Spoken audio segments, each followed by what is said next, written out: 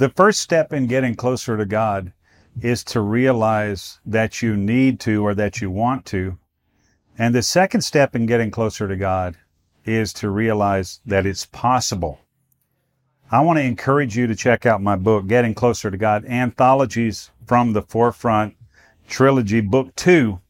I think this will really be helpful to you in your pursuit of the Lord and help you understand what I learned over the first 30 plus years of my life as a believer, as a minister, and as a missionary in a lot of the countries of the earth. Check it out. Anthologies from the Forefront, Book 2, Getting Closer to God. It's on Amazon. If you, like me, have been a little concerned that the focus on excellence in ministry might actually be responsible for drawing others and ourselves further away from Christ and the mission of the gospel. If you've had that concern, then you don't want to miss this conversation with Scott Shacklin. Welcome to From the Forefront podcast by FX Missions. We believe that God calls us beyond where we are, equips us for the unforeseen, and gives us the victory, even if we don't ever see the victory ourselves. As I mentioned in a previous episode, there's some changes coming. More about that next month. But if you haven't already, make sure to check out my other show, The Leader's Moment, at leadersmoment.org. But why should you be interested in this episode with Scott Shacklin? Maybe all of our focus on excellence is actually getting in the way. It's easy for us to get distracted by so many things: performance, programming, visual design, experiences, worship as a rock concert, and even the overarching form of the church. Isn't our real call, though, to love God, live the truth, and minister to people? That's why there's value in conversations that actually highlight the tension between all these things. Our goal on this show is to highlight what God is doing and figure out how to improve our collaboration with Him.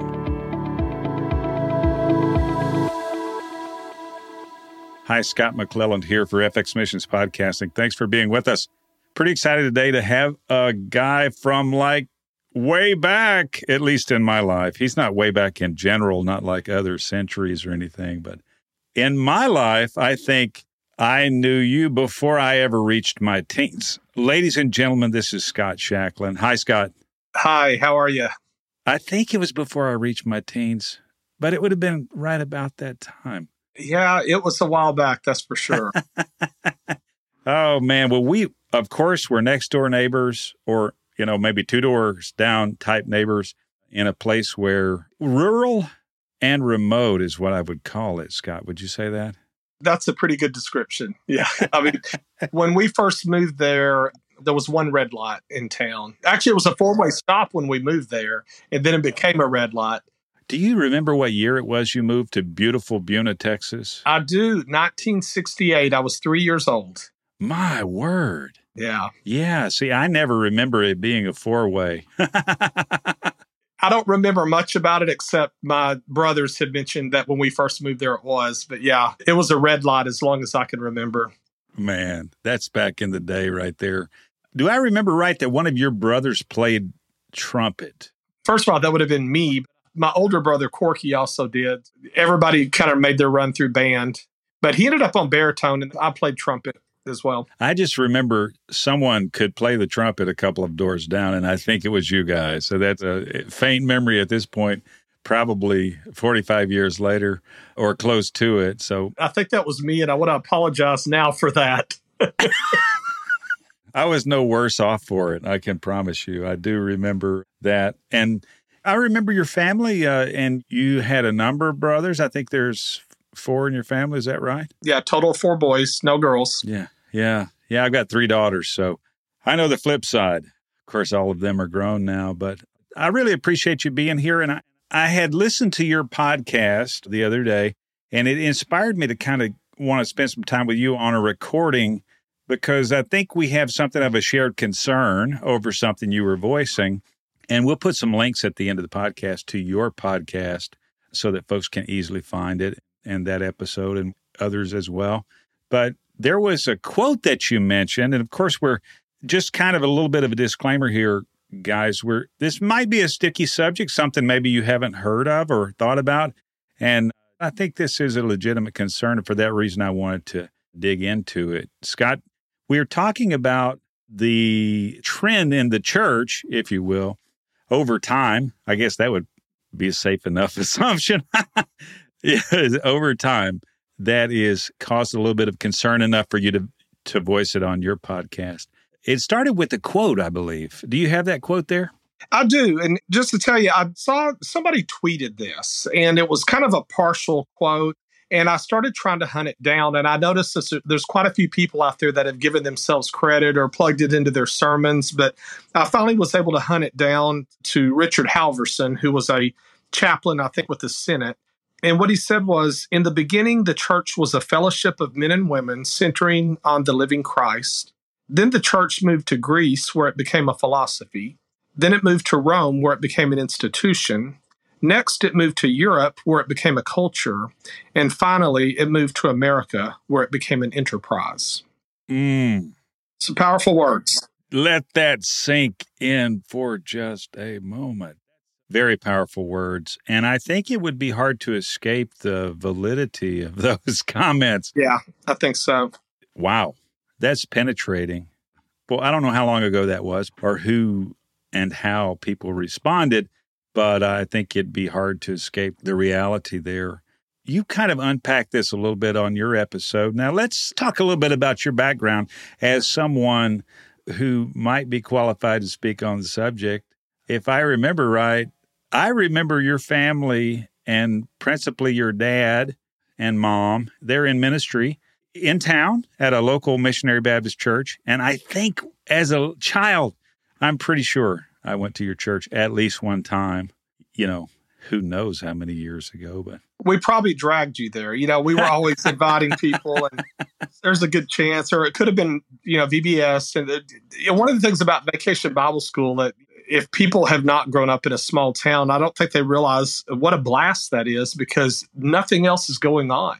So I was always inviting friends and stuff to that. My dad was the pastor of our church in Buna Missionary Baptist Church, and they're part of the Baptist Missionary Association, which is a pretty conservative group. In fact, they were part of the landmark Baptist movement. I grew up thinking the Southern Baptists were a bunch of liberals. I mean, it was a really very conservative church. My uncle was a missionary in Australia. There's a lot of ministry in our family, and my mom was, she was a nurse, but she was always witnessing to people, talking to people. I remember she would sometimes stay after her shift, even at the hospital, to pray for folks. And she was a good preacher's wife, but she was a good Christian, good person. Yeah, absolutely. I remember her as such. I surely do. Yeah. I guess by the time you got here, your folks were already in ministry when you arrived. Yeah, that is correct. Grew up a PK. Mm-hmm. Your first time to church was when you were old enough to take from home and straight there, I guess. I've got to guess it was in the first 2 weeks of my life. I've never actually asked him that question, but we didn't miss. I remember we went on vacation one year in Florida, and we found a church down there and went. We did not miss church. So my guess is Mom was out of the hospital, and we were on the way to church Sunday morning. Yeah, I'm sure it wasn't far from that if that wasn't the case exactly. You've been around the stump a little bit, as they say, in rural Southeast Texas when it comes to church stuff. I've heard that particular quote or renditions of it, even one by fairly prominent ministry in our times, basically espousing the validity of this concern. Is it just a part of what is dominant in our environment, do you think, that sort of enforces this idea? Is commerce the last and final stop of all truth and validity? Well, it certainly feels that way. I've thought about this a lot. I really do believe in the saying, that all church is local. Even when I think back as a kid, Buna was pretty insulated from the world in general. My dad was our pastor, and he, if the neighbors that had cows were out of town, he wouldn't milk the cows. I mean, it was a real servant. we didn't talk politics a lot. It just seems to me the more, I don't know if it's because of people are so connected now that it just feels like our churches have moved. It's all competitive. I mean, if you go visit a church, they're selling to you from the moment you walk in. You walk in and they're already telling you, oh, look, we have the best nursery. Look at all the things we have for the children here. And it's not that those things aren't important. I mean, if you got kids or whatever, you want to know that they're being cared for during the service, but it's like visiting a, business where they're showing you their top-notch stuff. And it can be off-putting. I don't have a problem with nice buildings and things. In fact, some of the churches I've gone to over the years, the Episcopal churches are gorgeous. I mean, they're beautiful churches, and I love the atmosphere. But something happened in the 70s or 80s where these televangelists really got more and more ingrained in our culture, and it turned into a moneymaker. And I'm sure it predated them, but certainly by that time, we were seeing, send your money in so we can build this, send your money in for blessings, send your money in. And I mentioned this on the podcast. This is not new. The Pope was selling, shorten your time, your loved one's time in purgatory, right, by giving money. So I guess it's always kind of been a power move or something. But certainly now, when you look at churches, it's like going to a concert. It's fancy. It's very upscale. And sometimes the true message can get lost. Right. Yeah. I read somewhat extensively. I think about one of the business guys that I've read a lot, and sometimes I quote a guy named Peter Drucker. Excellent guy, very, very accomplished consultant. And one of the things that he said, I'm going to do a terrible job. He said, basically, if marketing is done properly, sales become less necessary. And I think what we're seeing is a rise of marketing, all of the communications, the very slick and highly polished stuff that is attached to the message of the gospel or churches or those kinds of things. Like you say, we've got the best fill in the blank, right? We got the best fill in the blank. And if you're shopping for fill in the blank, then you should certainly come and check out our fill in the blank. That is marketing. It's being present, is communication. It's also a concern and I think a dehumanizer in a lot of ways. Like you're saying, all church is local. That's about the individuals who you're connected with and the people that you get to know and get some level of depth with over time. And this other thing seems to me to be a competing force of sort of identification, or identity is trying to basically say, no, this is what this is all about, not the humans, not the people, not the relationships. And that's a big concern to me. Yes. Yeah. What are some of the steps that come to mind for you that folks could use? Keep in mind, there's probably a good bit of church people on this podcast and probably some church leaders and those that are involved in those efforts. What are some steps that you think we can take that would help us slow our roll or examine ourselves there to see if this is something we need to, what can we do? Well, it's a good question. And, I think back I'm going to butcher this scripture. I'm going to try my best. Jesus said at one point, if I be lifted up, I will all men to me. Yeah. Draw all men to me. That's it. Thank you. Yeah. Yeah. I think sometimes when I think about a church, if you have to work that hard to sell something that's not what you're there for. I mean, to me, the church is like a hospital. People go there who are seeking a safe place to heal and to really find a place to belong and to really have a community where they can worship or where they can, spend time in fellowship. And churches aren't really marketing that. I don't see a commercial where they say, we're looking for the downtrodden. We're looking for the homeless, the whoever, Yeah, right. To me, if your church is so flashy and so amazing and has the best band or whatever, that I decide to go there for those reasons, I'm probably going to find another church in 6 months that's a little better, and go there. It's when you're touching people's hearts. It's when you're really reaching in and meeting them where they are. I think that needs to be the focus. And I mean, when I go to a place where it looks too perfect, my first thought is, well, it ain't perfect anymore because I'm here. Me too. Yeah, it just feels too, and I went and visited a lot of different churches over a period of time. It was kind of fun for me. I love to watch and observe how people worship and try to relate to God and try to understand. And so what I did is every Sunday I'd go to a different church. Mm. I even had a website at the time. I thought it was clever, The Gospel According to Austin. I know, but it sounded cool at the time. But I would go to a different church and then I would write about the experience. And it was interesting to me because I got to see the contrast. And there were some places, some of the more polished churches really didn't seem to have much of a heart. People didn't really talk to each other, or they had maybe a couple of friends or whatever.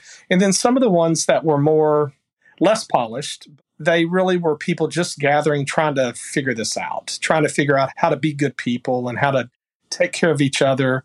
Those are the ones that I felt like, I could be a part of this because, this is a place where it's flawed people who are willing to show their flaws. You don't feel like you have to come in and not let people see the real you. Yeah. There's a difference between we're putting on a show for you and we're bringing you in because we want to welcome people anywhere they are in their lives, whether they are in a really good place spiritually or whether they're in a really bad place. It makes sense what you're saying. I think one of the thoughts that comes to mind for me, and I don't know where this comes from in terms of attributing it to the right person, but somewhere along the line, I heard the saying, the higher the gloss, oftentimes, the thinner the veneer. So a lot of places, I think that kind of speaks to what you're saying. A lot of the high gloss, high polish, high shine, indicates a very thin veneer that is going to lack depth or sincerity. For quite a while, I've had a concern about how every worship service, and what I mean when I say that is the singing time. Mm-hmm. I think generally people call it a worship service, but the time that's specifically set aside for singing, it seems like there's nearly a universal concertification. You know what I mean? Absolutely. It is a concert. I don't remember it being that as a child. And obviously over time, things change, and that's not always bad. I'm not trying to say everything about that is maybe sinister, but it is a concern to me. And I think it's universally observable in so many places these days. I think so. I love beautiful music. There's no doubt. And you can really be lifted up. But probably the best worship service I went to in the last 15 years was a U2 concert, of all things. It was shocking how, they had prayer time. They had the music. It was very moving. They talked about a lot of social issues. Mm. And I was like, this is like a worship. And I was in the Houston Texans stadium, at this thing. And it was so shocking to me, but I think because I wasn't expecting that. But, what I have found in my experience is that a lot of churches, when people go, the goal of the service is to make people happy, which is not a bad thing. Yeah. But when people go and they get that joy fix and there's no depth to it, what happens is then when you leave, there's a big letdown. Yeah. You step into Monday where your life is back to what it was. And it's almost like when the kids go to church camp and they get so high on everything. And then when they get back, about 3 weeks later, they're right back where they were. But that can be addictive. You have that high and then you go low and then you come back for that high again. And then I think what happens is people don't realize that they don't even know what they're seeking anymore. Right. Because instead of seeking relationships or seeking a spiritual depth, they're just trying to get through their day. But that's where, if the church recognizes that and says, oh, people are coming in that are hurting all week and they're here to get that joy, how can I give them a more complete joy, something that they can carry out and carry with them? It just seems to me that's what I often see we're missing. And, the enterprise part of that quote, of course, is even worse because that's where it becomes a well-oiled machine of a business, to make sure that people are given the money. And again, it's not new. I guess anytime an organization is organized and has power, there's always that risk. Yeah. And I don't mean to pick on all mega churches. I haven't been to that many, but it's overwhelming almost to just walk in and see all the. There's a place here in town. I won't say the name of the church, but this church here in town that I visited, and they have the Holy Grounds Coffee Shop, which is a clever name. I'm not putting that down, but it's like a Starbucks inside there, and everybody's carrying their Starbucks into the main auditorium, and that's what I'm going to call it, not a sanctuary, where it has stadium seating and actually cup holders, like you're getting ready for a movie. And I don't think everything should be the way I grew up. But if you think about the concept of people sitting in pews and, greeting and hugging each other and all this, and then the switch is you're in this place that has stadium seating and armrest and everything. And I like to have my room too, but you can't even really turn around and talk to people. I mean, you really are coming in, almost having an individual experience and then leaving. Yeah. And highly, what would you say, rehearsed and all that kind of thing. Oh, yeah. I mean, it's the lighting, spotlights, and yeah, the whole kit. Yeah, it's amazing. Yeah, that's very true. That's been a concern of mine over time. I'm kind of like you, obviously, in some ways, very much like you. We grew up in the same very small town, which for me, I lived in that area until I was 30. And then I left and I went to a bigger city area. I had a little bit different experience there. Then I left and went to an even bigger city area. I had a different kind of experience there, kind of a bigger church environment, all those kinds of things and different options. And then finally, I moved to DFW, which could be Mecca when it comes to churches and the like. And I remember fairly recently, I had an experience where I went to kind of a mega church that you're describing. Absolute stadium seating. Every chair is trained on the stage, They have this is not too uncommon these days, but this particular ministry or whatever had this 2 or 3 of the same meeting done at different times on that morning. Do you think you get the same thing? It's kind of a cookie cutter kind of experience, I think, sometimes.